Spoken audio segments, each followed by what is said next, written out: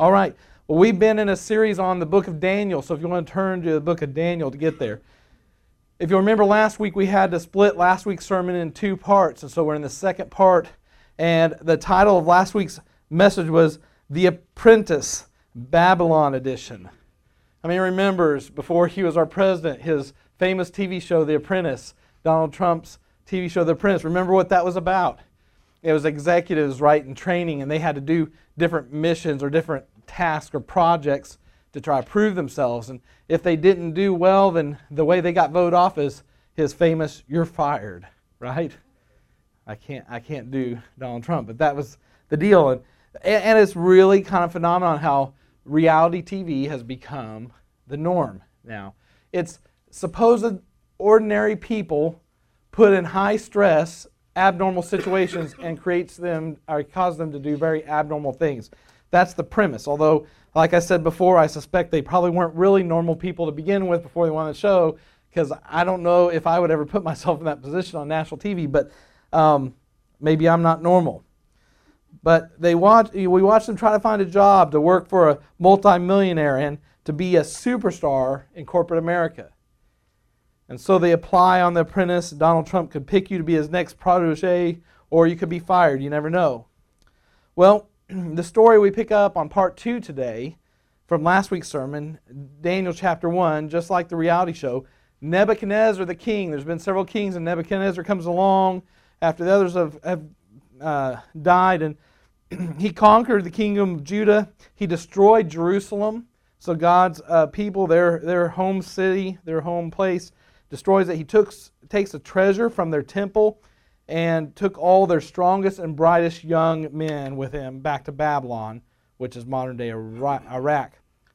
So it's the best of the kingdom are put in the palace, and it's really the Apprentice show, the Apprentice reality show, only the Babylon edition. Boys, if I can get you, come here. Colton, Caleb, Devin, we did this before, just a visual. Hey, Bryce, could I borrow you and Braden for a minute? Let's get the boys up here, the young men up and coming.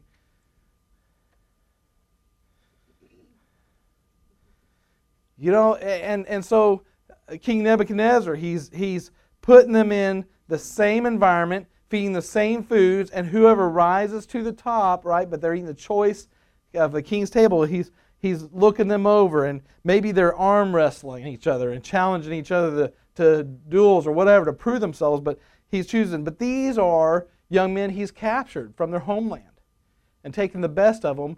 And his strategy is, if I say, Braden here, check out these muscles, show him Braden. I mean, this guy stands like this all the time, you know. He's just ready to jump off the ring and do a suplex or whatever they call it onto somebody, whatever, triple, whatever. But you know, so he says, man, obviously this guy, he might be slow on the wrist, but he is definitely smart, and he's handsome, and he's strong. And so this is the guy I'm going to use when we conquer the next kingdom. He's going to be the one to lead those folks. And he's picking his leaders. And just needs a little bit more confidence. You know, that's it. He's there. And so that's the deal. And so it's really like the Apprentice reality show. Thank you, gentlemen. I appreciate that. There's just one problem. Because King Nebuchadnezzar chases every idol, wants to be a god himself, talks about those who have the spirit of the gods. The food that he serves on his table is, meat offered up to a god, another god, and that's against God, the rules God has given for his people. And so Daniel, Shadrach, Meshach, and Abednego, it puts them in a precarious place because they will be sinning if they eat that food. And so the problem is, in this reality show, the prize is a high position working for the king, leading the captive kingdoms, but the stakes are high. It's not getting the girl like The Bachelor. It's not recording a CD like American Idol. It's not winning $1 million like any other show. The stakes are much higher. This king gets mad. He takes your head off and maybe kills the people that he captured along with you. But you can't just displease this king and get voted off of Babylon. So it's a big deal. This king has a temper. It's one contest you don't want to lose. This is all kind of a recap from last week before we get in. But if this was today, there'd be TV cameras following these captives, trying to watch who's emerging. And God had given these strict instructions. You can't eat this meat. And so, no doubt, King Nebuchadnezzar, he's being very intentional in trying to break down the very basis of their belief in their God, wanting them to break the rules and break them so that they fall in line with his beliefs. And they've got all these other people that have been captured from other kingdoms. The other guys, they're eating the food. It's good food. They're glad they're getting treated better than their countrymen. And they're trying to represent. It's like the Olympics. So they want their flag to be raised up. And they're the ones that, lead under this their captors. And so it's kind of like every parent hears. Everybody's doing it. Why don't I just do it? I mean, God understands I've been taken captive, right? God understands that my boss will fire me if I don't go along with all the dirty jokes in the office, and if I don't get along with the team, they'll all ostracize me and they'll fire me. God understands that, right? I'm not the leader, and so I need to be careful. I need to appease. Well, if I'm going to climb the ladder in this job, I better get used to not preaching the truth. I better get used to just kind of fitting in. And as Christians, we may not be worried about getting our head chopped off by our boss, by those that we feel like we're in captivity under, but the same pressures are there, and sometimes we make the same mistakes that these others in other kingdoms do. They just bow down to the idol in front of them. And so Nebuchadnezzar's doing this, and I'm concerned. There appears to be a pattern, not just in this generation. I'm 43 years old, so I guess I'm at that age I can start saying now, those younger generations, right? Those younger generations. But it's not. Historically, in the 200 years in the United States, we have been gradually, step by step, moving away from God. And so I'm afraid we seem to be allowing our culture and the people around us to redefine right and wrong. Instead of solid, unchanging standards in the Bible, we instead subject the shifting winds of our culture to the Bible. When I was in Bible school in the mid-90s, or I started early, left for a while, joined the Navy, came back, so early and late 90s, the seeker-friendly movement was big debate on campus. What about these seeker-friendly churches? And you couldn't label them all the same. Seeker-friendly in one church just meant that we don't shun people because they walked in shorts and they didn't know any better. Because they didn't grow up in church, and so we welcome them.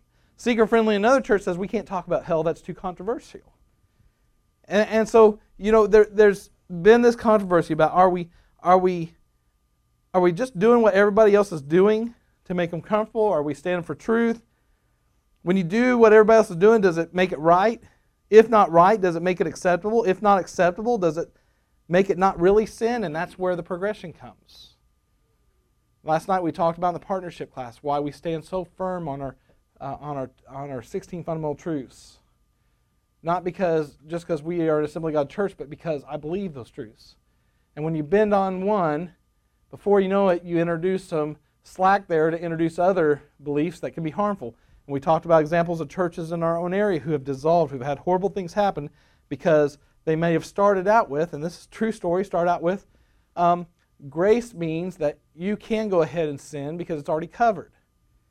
And then it becomes there's no real heaven and hell. That's talking about this is really heaven, and hell is really what Satan tries to inject on us, but there's no afterwards anything.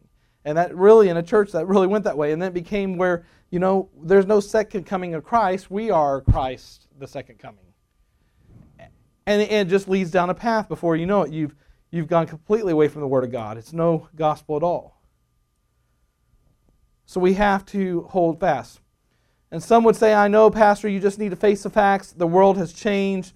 Things are different in the job place now. You're putting expectations on Christians, and you're out of touch. It was just 6 short years ago that I was at Walmart corporate office for 7.5 years. I know what the workplace is like. I know that with the power of the Holy Spirit, you can trust Him, and He can shut the mouth of the lions when you decide you're going to pray for somebody with cancer in your office out loud over the pod walls where people can hear you. When God tells you to get a prayer group together and there ends up being 70 people outside of a building and you're supposed to go through an approval process to have a prayer group, God will protect you, and He'll grow that ministry that He's caused you to start. And Ronnie Swadley, was in that group, one of the other pastors in our area. For Daniel, Shadrach, Meshach, and Abednego, a lot is on the line. And from their story, we learn how to respond when everyone's doing it. And we learn God's response when we stand for what's right. So the last part of recap from last week, a long recap I know, is there's a way to respond to everyone's doing it. 2 ways. Make the decision of what you're going to do before the temptation is there. I already know before I have a situation where I'm being tempted to cheat on my spouse, I already know I'm not going to cheat on my spouse. I've made the decision. It's in stone. It's set in stone. I'm not going to go there. To the point that I've already decided that should I recognize there is a temptation before me and there is a chance for me to weaken, I will literally physically run. I will literally physically run. I decide no matter how silly it may look, how awkward it may be for that other person who may not have thought the same thing I did, but I was worried about where it might be heading, they'll just take off and run the other way. It may sound silly, but you know how comforting it is to know that I've got a plan in place. I got a plan in place. All I got to do is physically turn around and run. You cannot have anything happen if you're physically there over here on one side of town and you within a half an hour have made it 10 miles to the other side of town. There's just no way that anything can happen, right, in the natural. So you have a plan in place. Make the decision before you get there. Be radical about it. When I worked for a place called Car-Fi in Springfield, it was just looked like a car audio place, but they had a business that was really international. They did high-end exotic sports cars. They did custom stereo systems in them, Lamborghinis, Ferraris, you name it, limos. I worked for Alltel Cellular, and they used to do permanent installs in cars, and they decided they're going to quit doing that, but they had all these customers. They had a year warranty on the work they'd done, and I was a technician that installed. Well, they knew they'd make customers mad, so what they did is they contracted with Car-Fi for me to go there. Basically, I was getting laid off, but they came to me. They laid off the other technicians. They came to me early and said, hey, keep this quiet, but we're going to give you a severance, and you're going to get a pay raise going to Car-Fi. It's already set up. If you want the job, you'll get a free phone and everything. They took care of me. I went over there, and I'm getting to work on Lamborghinis. I'm getting to work on all these great, awesome vehicles and all this stuff. But there's a hitch. It was the man's crew over there. It was all men worked in that place. And right next to it was a place of ill repute, I'll just say. It was an entertainment place that degraded women, and that's where they wanted to have the business meetings. That's where they actually had the mandatory meetings. And even though at times when I was there was a time when I was kind of wavering, I was trying to come back and get my life right with the Lord, I just couldn't go far. And I finally said, listen, you'll either have to fire me or you'll have to catch me up on the meeting afterwards. I'm not going there. You have to make the decision before you're in the temptation. Second, keep the right attitude. We talked about this last week. We see resolving, sometimes we see having resolve because it says Daniel had resolve. That means he made the decision, strong decision first. But we look at it as a crusade. It's like when I came in to the first service, we got ready to start, there was nobody on this side of the room. Everybody was on the right side, and I was thinking right-wingers. Some of you are more extreme right, and some of you are not extreme right. But we've got this right and left thing, and Christians have decided they are right-wingers because they oppose the left. The problem is we're not on a political crusade. The problem is our guidepost is not the politics of some politician just because he professes to be a believer. Your political stance is the Scripture. You're an alien passing through. This is not your land. You pray for the leaders. You vote as God leads you. But when it comes to slandering another candidate or the other side, you're out of line and you're out of the Word of God. You just simple fact. You want to argue with me about it, it's fine, but you need to read your Bible because when you start slandering and talking nasty about other side, you're sinning. You're sinning and you're putting your relationship with God on the line. You're toying with fire. Simple fact. It's not acting like Jesus. I could keep going until finally we get it. I don't know. I'm probably not talking to anybody here that has a problem. But you get on Facebook, you get otherwise, and you start talking nasty about the left side, you're not doing it for Jesus and you're not representing Him anymore. I mean, you're doing damage in name only, but you're not doing what Jesus would have done. Jesus had no problem telling the political leaders where they're wrong, but He had compassion and love for them too. The people He got the maddest at were the people who were turning the temple into the money changers, right? That's the ones He got physical with. He was ready to go to Duke City. Okay, let's move on because I need to get on to the second part. Last week was so good, I just wanted to go over again. See, Daniel, it wasn't an act of rebellion because he asked permission to do a 10-day test. Because he knew that the guy that was in charge, the king, would take his head off if they started looking worse than the rest. And he had respect and compassion for this guy who was his captor, who really was their enemy. But he took compassion on him and said, let us try, and he let us. And verse 9 says God had caused the official to show favor and sympathy to Daniel. But here is the thing. When you do right with the right attitude, God begins to work on the details. If you'll do it God's way, He will work out the details. You don't have to beat people over the head and convince them to do things God's way. You pray for them. You do things with the same attitude that Jesus would have done it with, and God will move on their hearts and give you favor. When I do the right thing with the right attitude, there's 7 things that God does. And here's where we get into today, finally, after all this time. So the whole premise is, when you do things God's way, when you do it the right thing with the right attitude, here's 7 things that God does. Number 1, God works with me. It's not coincidence. When you start doing right, things seem to go better. When you stand for right, when everyone else is doing wrong, you find favor in the most unexpected places. Recently, I had someone who was a contractor, came on a project, and they were helping us out, but then someone on the project broke something, and he came out all fired up because it wasn't even his thing that got broken, but he's passionate about helping us, and he's feeling like we're messing up, and he comes out and just hits me hard on it. What are you doing? I made the assumption I had done it. And he just rah, rah, rah, rah, goes on, on, on. And I know, we're doing our best. Yeah, I'm sorry it happened. We'll fix it. You tell us what we need to do, we'll fix it. I don't expect you to get in here and do it, but just tell me. Well, later, someone let on to him that it wasn't even me that did it. And here he had ran and raved, and he left. And he came back, and he just seemed puzzled. He said, why'd you take the blame for that? I said, because I'm the leader, and it's my responsibility. But you didn't do it. I said, in effect, I did. Because I'm leading these people, and I love them, and we're all in this together. And it don't matter. It's already done. I don't care about how it happened. We got to find the solution. And that's the thing. That's not any bragging to me. That was the Holy Spirit at the moment. Because the first when He lit into me, it fired me up. It fired me up, and I wanted to fire back. I wanted to say, I didn't even do this. And the Lord just calmed me down. And I didn't even think about it like I'm trying to be a leader. I didn't think about like, oh, this is going to be a really good sermon illustration later. It was just in the heat of the moment, tired, it's dusty out there because it wasn't rain at the time, and I'm tired and I just want to sit down. I'm hungry, I'm thirsty, and all these things are playing into this, and I got this guy being unfair to me, just badgering me for something I didn't even do. And it reached him because he doesn't see that. On job sites, he sees guys all pointing the finger. Who did that? Who did that?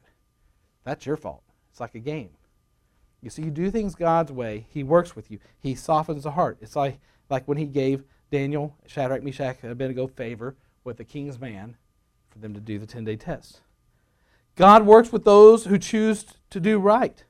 You'll find His blessing, His approval, and favor when you refuse to follow the crowd instead of choose to stand for right. It's in the marriage relationship. If you knowingly, because you just feel agitated and you got other things going on, take it out on your spouse, or just fight with them because you want them to be different or whatever, and you choose the wrong attitude with them, God's favor, you begin to lose that, and it carries over into your work and other things. All of a sudden, everything seems to be going wrong for you because you're choosing, knowing the truth of God's Word, to go against it. In verse 10, but the official told Daniel, I'm afraid of my lord the king, who has assigned your food and drink. Why should he see you looking worse than the other young men your age? The king would then have my head because of you. He's not speaking figuratively.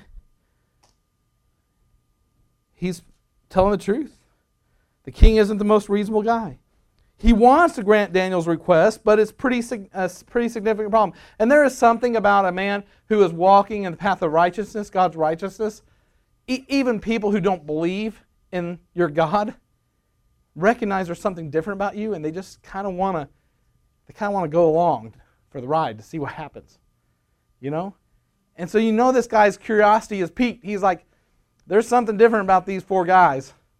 There's something different about their belief in their God. I mean, I see people who believe in gods all the time, including my king who wants to be one, And these guys just seem like they're solid in some way. There's something rock, foundational, solid about them. I think I just want to see what happens. Verse 11, Daniel said to the guard whom the chief official had appointed over Daniel, Hananiah, Mishael, and Azariah, their real names, please test your servants for 10 days.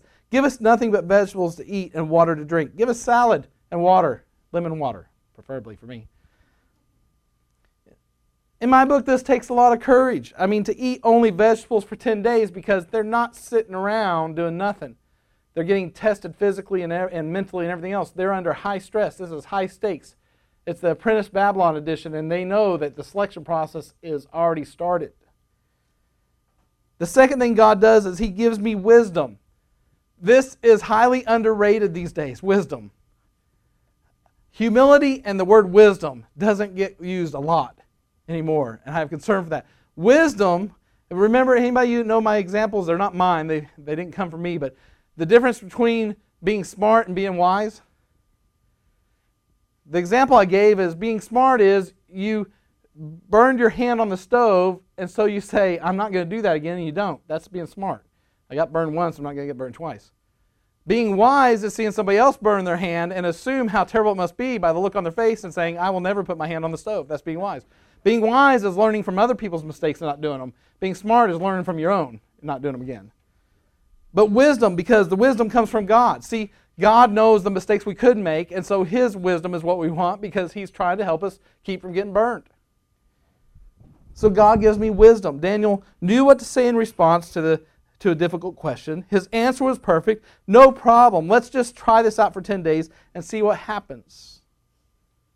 Wisdom is the ability to make right decisions. Wisdom is knowing what to say in a difficult circumstance. Wisdom is good ideas from God. Wisdom is seeing what others don't see. And wisdom is what God gives you when you stand for righteousness. So not only does God give you wisdom, number 3, God gives you boldness. We talked about this last night. The baptism of the Holy Spirit with the initial physical evidence of speaking in tongues. No bones about it. It's an Acts account. It happens. It happens today. Those who doubt it, it's because they have not experienced that and it's scary to them or whatever the reasoning is. I've been there. Everybody knows I was a disbeliever in it before because the people I saw doing it were not exactly the nicest people in the church. And then God said, just because you see the fake doesn't mean that the real doesn't exist. Just because you've seen a church that went bonkers and did things out of other reasons than Holy Spirit doing it doesn't mean that the real thing doesn't exist. The Acts account, there's plenty of accounted for. I mean, news media has covered revivals where they've seen miracles happening. You know, miracles happen in Brownsville, others. But everyone is going to eat the meat from the king's table. Daniel, Shadrach, Meshach, and Abednego are going to have water and vegetables for a 10-day trial period. And is there really going to be a difference in 10 days? We talked about this a little bit last time. If you've ever done a diet, you know that usually it takes a couple months for you to start seeing results. You know, if you've not been healthy for a long time, it takes a while. So 10 days is not reasonable in the natural, but this isn't a story of a natural diet. Of just some guys wanting to eat salad for 10 days and expecting, because they were going to have to be able to see a physical improvement over the other guys while they're eating all the proteins.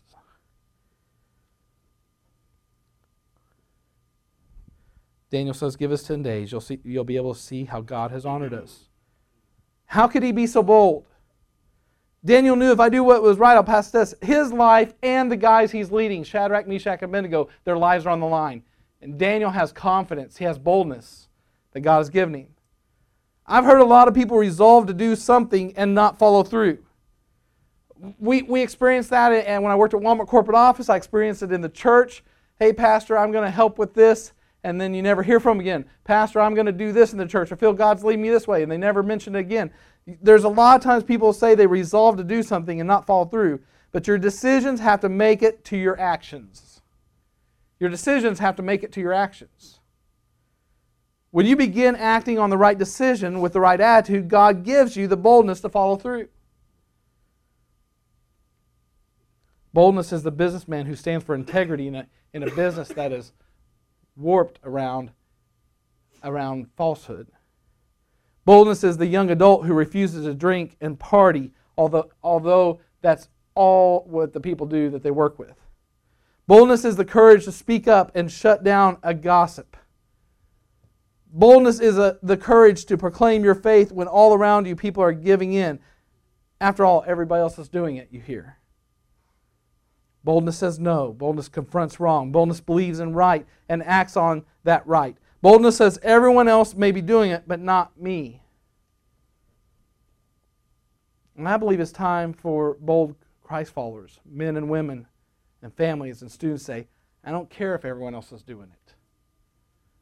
I want to live for the one true King. I want to know what it's like to be in the high position of authority from the power of God, not King Nebuchadnezzar, not the kings of this world. I won't allow others to dictate my behavior. I will stand for what's right. I just can't stand anymore for Christians to get so excited over what the latest thing the president or whoever it is at the time has said or done, excited or angry, but you don't see the same kind of fervor and expression and excitement and passion about the true King of Kings and Lord of Lords. The minute Christians start talking more and more excited and more passionate and more fervent about the ways of the Lord over politics, I'm going to jump and shout, I'm going to tell you. Because somehow it's just slipped. Social media has facilitated, and all the fear-mongering in the news and all the fake news and all the stuff. We don't even know truth at the end of our nose anymore because we just buy into anything that we read or are told. I will not allow others to dictate my behavior. I will stand for right. So he agreed to this, verse 14, and tested them for 10 days. There's no reason for this guy to agree. He's got everything to lose, and in his mind, nothing to gain. The king's official listens to the kid saying, don't worry about your head being cut off, just trust me. It's like, reminds me when you're the kid on the bicycle on the ramp, you know, that's being held up by like pencils or something, you know. I did it before, don't worry about it, don't worry about it. Don't worry about getting impaled by your handlebars. Just do it, man. Don't worry about your head getting cut off. Trust me. And here's the thing. I'm going to repeat one. Number 4, same as number 1. God works with me. It comes back circle. When you're in the heat of it, when you're in the middle of it, God comes back and works with you again. He doesn't leave you. He doesn't give you a little help at the beginning, shoves you off, say, okay, have fun, my child. He's there. I know it's the same point as number 1, but it's such a good one. When you stand alone, you're not standing alone. The God of heaven, the creator of the world, the one who loves you and died for you, stands with you. Always. That's why I get fired up on that song. I know who goes before me. I know who stands behind. The God of angel armies is always by my side. And I feel it's pumping up inside. The one who reigns forever. I feel myself lift off the ground, right? Because I'm heading to the clouds. I'm getting ready to grab the sword. The supernatural sword he's going to give me. We're going to go kick the devil's tail finally, you know, and show him giving the business end of it, right? The God of angel armies is always by my side. You know, we don't become angels. False doctrine. Angels are created beings. They don't have the ability to be saved like we do. They don't have that. Your loved ones, don't wish them to become angels. You're wishing less for them. I never would say that at a funeral, but I hear that all the time. Like, well, they got their angel wings. No, they didn't. If they knew Christ, they're going to rule and reign with Him. The angels are subject to them. Don't lessen their position in the kingdom by making them an angel. God works with me. Verse 15, at the end of 10 days, they looked healthier and better, nourished than any of the younger men who ate the royal food. If you're here when I talked about angels more, one of my favorite things is that it says they're curious about our relationship with God. The Bible says that they're curious. It's like they can't understand how God has this crazy love for us. He created us, and they watch us. We talked about they literally are probably in this room. There's angels among us that we can't see. They just thought they'd show up this morning and just see if they can figure out a little more of this, you know. It's just crazy how this God that we know to be so great and everything, He's created these beings that seem to just mess up all the time, right? But He loves them anyway. Verse 16, the guard took away their choice food and the wine they were to drink and gave them vegetables instead, and the water, of course, and it worked. God honored Daniel, Shadrach, Meshach, and Abednego because they obeyed him. And after eating only vegetables for 10 days, they looked better, more nourished, and more fit than the rest. When I stand for what's right, and I refuse to give in, number 5, God honors my obedience. It's better to obey than to sacrifice. You can give all your money away to charity. You can work your tail off for every charity there is. You can run around trying to do every feel-good thing you can. But to obey God's word is better than your sacrifices. The guy who just obeys his word is doing far better than you are in all your efforts to sacrifice. Do you get this? When we stand alone against culture, and remember, we aren't standing alone. We aren't sacrificing. We're not giving anything up. We're gaining something, a reward from God. He stands with us. As parents, we do this. We honor obedience. We reward on an obedience basis. My children do not get an allowance where they just get money because they're just in the family. They do chores. They get commission. And so they're paid on commission. And so they understand that they're rewarded for their obedience to what we've asked them to do. And students, if you get an allowance or you get commission, if you obey your parents, I guarantee you that carries more weight in you getting that car or whatever big thing you've asked for than if you're disobeying. Blessings follow obedience. It works with parents. It's God's way. And God blesses and honors obedience. Verse 17, listen to this. You can read this in your word here. To these 4 young men, God gave knowledge and understanding of all kinds of literature and learning. God gave them that understanding. Man, for a guy who wasn't really book smart and didn't make the best grades until my senior year of high school when I got scared of college, just for God to give me knowledge and understanding of things that people have to work at, it'd be awesome. I didn't like those people in school that just didn't seem like they had to work at knowing things. And Daniel could understand visions and dreams of all kinds. And at the end of the time set by the king to bring them in, the chief official presented them to Nebuchadnezzar. The king talked with them and found none equal to Daniel, Hananiah, Mishael, and Azariah. So they entered the king's service. Now, this isn't quite carrying the weight until you really put this back into the overall context. Think of the Olympics, right? You've got all these nations represented. Who's at the Olympics representing their nation? The best. You have tryouts. You have to work your way up there. They are being compared to the best of everyone that's been conquered, the best of the best, and they are the best of the best. Verse 20, in every matter of wisdom and understanding about which the king questioned them, he found them 10 times better than all the magicians and enchanters in his whole kingdom. Everyone. These guys stand against the crowd. They do what's right in spite of what everyone else is doing. And they win. They are the wisest, the smartest, filled with wisdom and understanding. And that's what happens. When I do right, number 6, God gives me the victory. And this is something we need infused in the life of believers today, because I wonder sometimes, by the way I see believers carry themselves, are you living in victory? You first 10 minutes, all I've heard is all the negative stuff that's happening in your life, and I don't hear anything positive. Are you living in victory with God? Because, it changes things. Jennifer and I were so happy after we went away for our anniversary for a day and a half, and because we'd had, the night before, our minivan, the transmission went out. And we get to Branson, and the car, which we've had no problems with for overheats like we're stuck at a gas station. We only have a couple days without kids, and we're blessed with a little money to go away, and we don't even have a hotel yet. We were getting ready to go get one because it was the last minute. And if that had happened 5-6 years ago, 5 years, she says, last week. No, if that happened 5 years ago, I would have been beside myself out there sweating, trying to figure out, I'm going to fix this thing, and I don't care if it takes us the whole time because my OCD would have kicked in, and it's like fixing this car, and everything else is off. And we went in to find us a cold drink at the gas station, and I called the car rental place. I said, get one on hold for me just in case. I said, we're going to have fun no matter what. So I don't care what it costs us, we're having fun, right?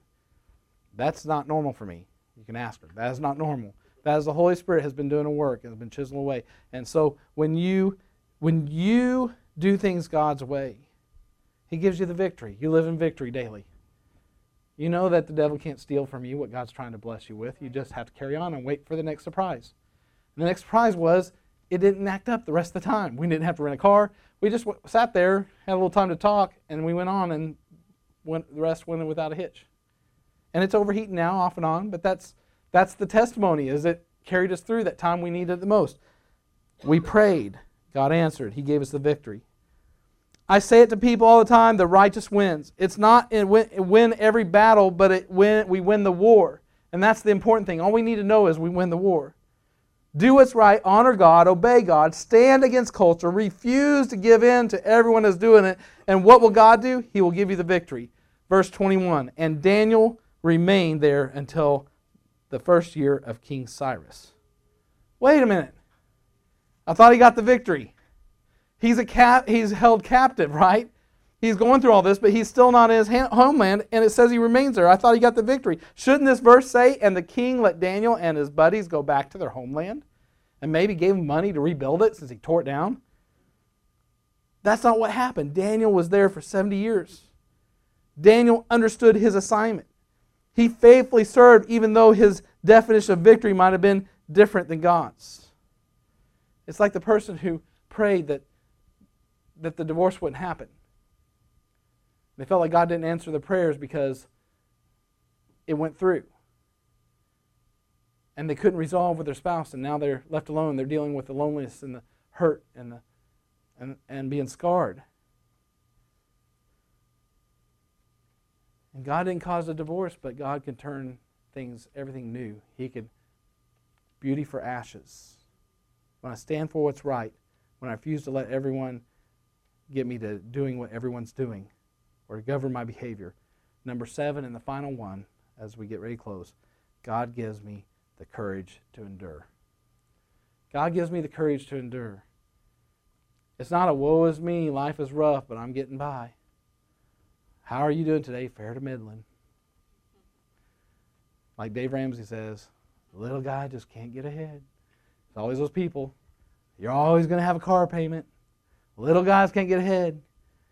You know, recently I had a family member tell me, he said, you know, I have to admit, you just do things different. They were trying to convince me I need to do this and this, you know, a vehicle situation. I said, you know, I'm just kind of waiting on God to work it out because I'm not going to run to a shop and overpay them. I believe God's going to work it out. And God started working it out.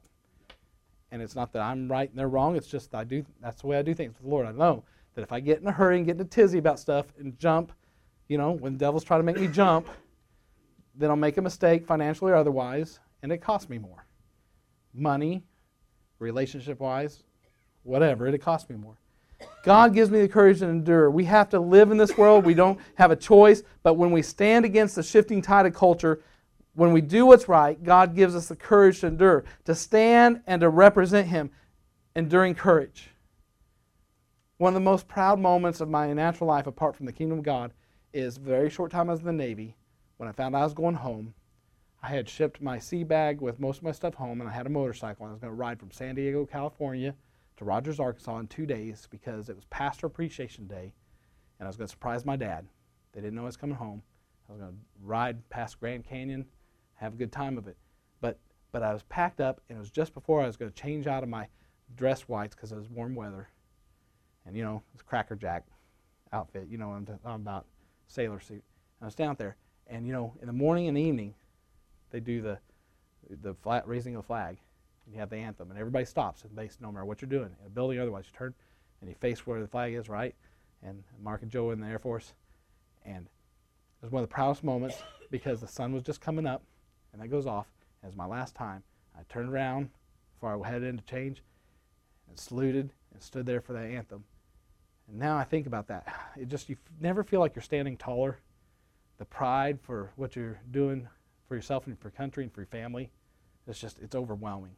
It's just one of the most overwhelming things, especially with the sun rising right behind the flag and you got the ocean out behind, you know? It's just picturesque. But I think about the fact of who I represent as a believer and the excitement I feel in worship doesn't even compare to that moment standing saluting the flag.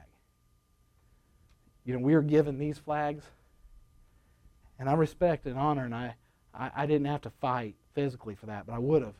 But this flag here, although man-made, there's nothing in the Bible that says here's what the Christian flag looks like.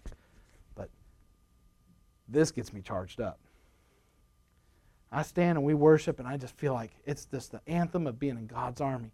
The idea of being the part of the angel, I mean, not being an angel, but being with the angel armies, being part of the greatest kingdom that ever was and ever will be. And to be called his child, to be a royal priesthood. It's just if you don't ever take time to stop and take a breath and think about who you are in Christ, that's part of why you might be missing out in worship. It's part of why you may not feel so excited. Because you let the devil lie to you and your shoulders slump because the devil makes you think that you'll never be that kind of Christian. Because you're still thinking of this church like an institution and not a body of people, a living, breathing organism that God has created to function like a living body.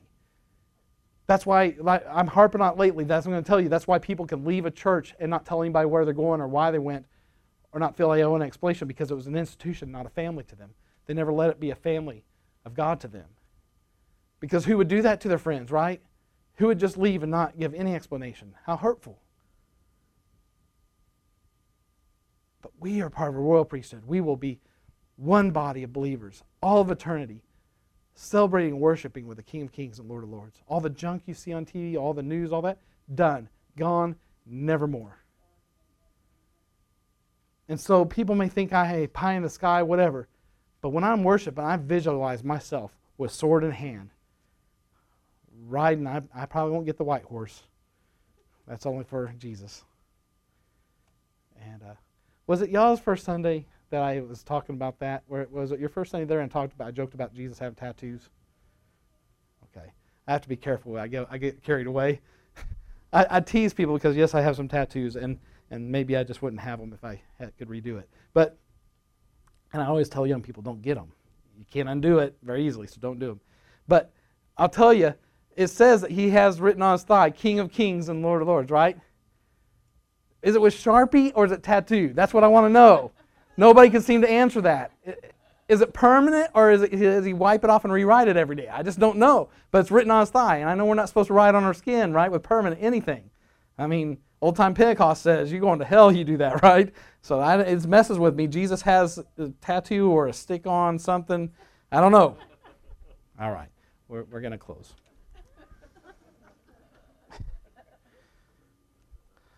But often we find ourselves, and some today may find yourselves captive to the argument everybody's doing it. And you're thinking, this is so silly. That was my childhood days. I don't bow to peer pressure. Oh, really?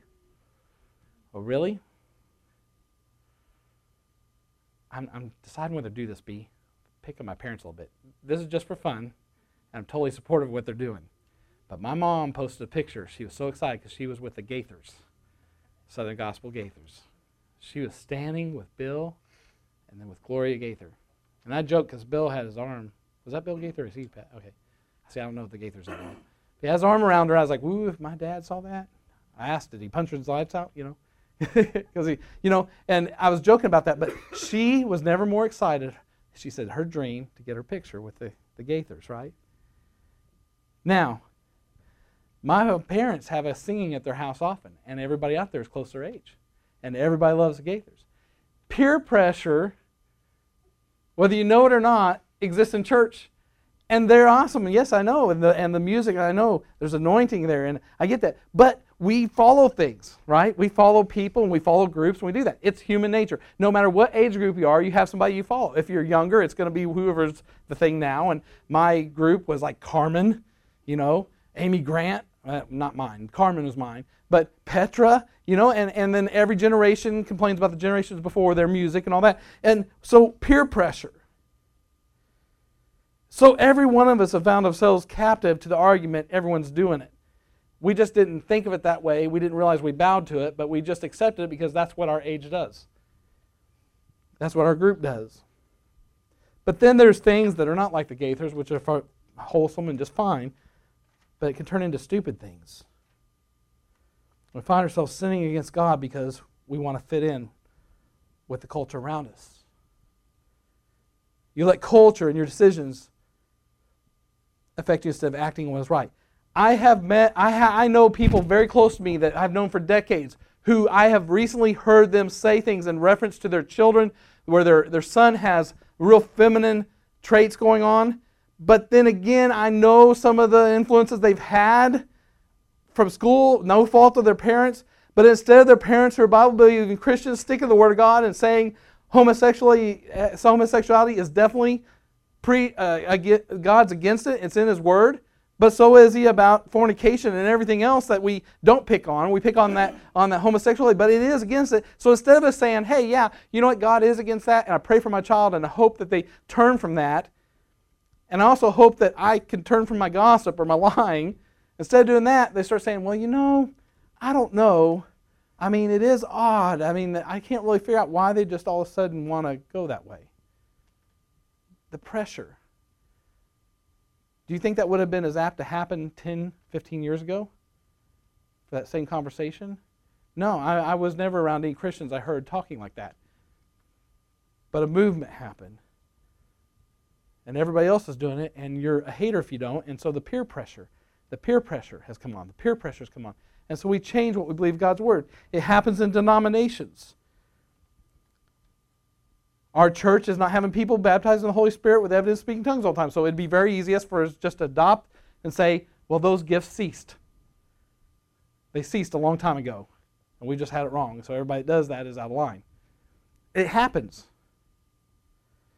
So at the end of the day, at the end of today, what God has prepared for our hearts is for us to know that when we do what is right with the right attitude, there are 7 things that God does. Number 1, God works with me. Number 2, God gives me wisdom. Number 3, God gives you boldness. Number 4, God works with you again. Number 5, God honors my obedience. Number 6, God gives me the victory. And number 7, God gives me the courage to endure. And you can love people who are wrong and love them and not agree with their wrongness. God gives me the courage to endure in this culture when everything's trying to get turned upside down. Amen. I've been praying that God doesn't send me people like me. God sends people who have the same desire to follow Him that I have. We need people who are sold out, totally, whatever it takes to see the lost one. That church is not an institution. It's not a thing on Sunday mornings and Wednesday night. It's all the people and the names of the people in here and what goes on in their life. And when they have a sick child, I'm there for them. And when they've lost their job, I'm there for them. And when they all of a sudden aren't showing up in church, I'm texting them, hey, where are you at today? I'm worried. Is everything okay? You just gone for today? What's going on? And all those things, we become a body of believers because we are in practice right now for an eternity of being a family. And God will give you the courage to endure. Let's pray. Jesus, I thank you, Lord, for your word. I thank you, God, that when we do the right things with the right attitude, Lord, as an example we've seen with Daniel, Shadrach, Meshach, and Abednego, not only do we do the right thing, we stand for what's right, we don't bend to the pressure of those who are in authority over us to go against you. While we respect the authority, we see that not only did Daniel make the decision, he resolved before the temptation that he would not bend on those things, God, you had told him not to do, but he would do it with the right attitude. He wouldn't bow up his shoulders and say, you will let me do what I want to do. He asked, would you please let me be tested? What he's really saying is, let my God be tested. As I obey my God, let Him be tested. And when we do that, those 7 things we talked about today, God, it's just the beginning. It's just the beginning of what you do in our lives. The favor, Lord, the victory, God, the charging us up in our spirit where we feel like we could storm the gates of hell with a water gun. I mean, Lord, that you just set our minds so strong towards a fight that, Lord, we'd take a bullet for our brother or sister in Christ because we have totally sold out to your kingdom. It's all you. It's all about you. We thank you and praise you, Lord. We thank you for the young people that you're raising up in this church who are stepping out in boldness, Lord, and coming to your altars and worshiping you, God, who are stepping out to reach others for Christ in their schools. God, we thank you that, Lord, you're giving them boldness. Lord, we pray for the operation of your gifts, that, Lord, not for the purpose of a worship service we can go home and brag about to our other friends about our church, God, but the fact of the matter is that what it produces from the Acts account, Lord, that we'd go out with boldness and we'd win the lost, and Lord, you'd add to our numbers daily, not for the purpose of building a name for a church, but the purpose of lives being changed, that no longer are they headed for hell, God, but they're headed for eternal glory. And we thank you, Jesus. We thank you for the relationship, Lord, the covenant you've offered us, the communion we get to have with you daily, Lord, that we get to fellowship and communion with you, that we don't have to have a priest go into the Holy of Holies for us any longer, God. We don't have to offer an animal sacrifice, but we simply can come to you humbly and say, Lord God, I'm here, you're your child. Not only do I need your help, I want to thank you. I want to praise you for what you've done in my life. And God, I want you to use me as a vessel, that not one would perish. That God, you would speak through me with supernatural ways, God, that your Holy Spirit would speak through my mouth, Lord, and use me. That marriages would be restored. Wayward sons and daughters would come back to relationship with you, God. Those with addictions, God, would be delivered immediately, Lord, by the power of your word, by the power of your Spirit, God, that in the immediate, God, as we pray, they'd be delivered. That, God, the influencers of this community would come under subject to your authority, God. That, Lord, that we would reach this community for Christ and become a place that is blessed with your favor because, Lord, your word is thriving and changing lives in this community. And we thank you and praise you for it in Jesus' name. Amen. Amen. Just one more thing. With every head bowed and eye closed, if you're here this morning and you need to make either a recommitment to Christ or you need to make a first-time commitment to Christ, I don't want to leave this place until you've had that opportunity. If you're here this morning and you want to give your heart to the Lord Jesus Christ, you want Him to be your Lord and Savior, you no longer want to try to do things on your own or try to wear the name of Christianity without having a relationship, real relationship that wakes you up in the morning, that you want to have conversation with Him, that you want to praise Him. If you want that, if you're hungry for that, I want you to raise your hand.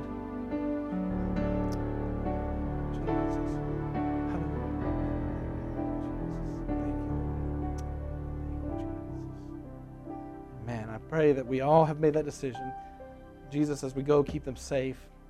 Draw us closer together and closer to you. In your precious name, amen. Amen. Love you guys, and thank you for being here.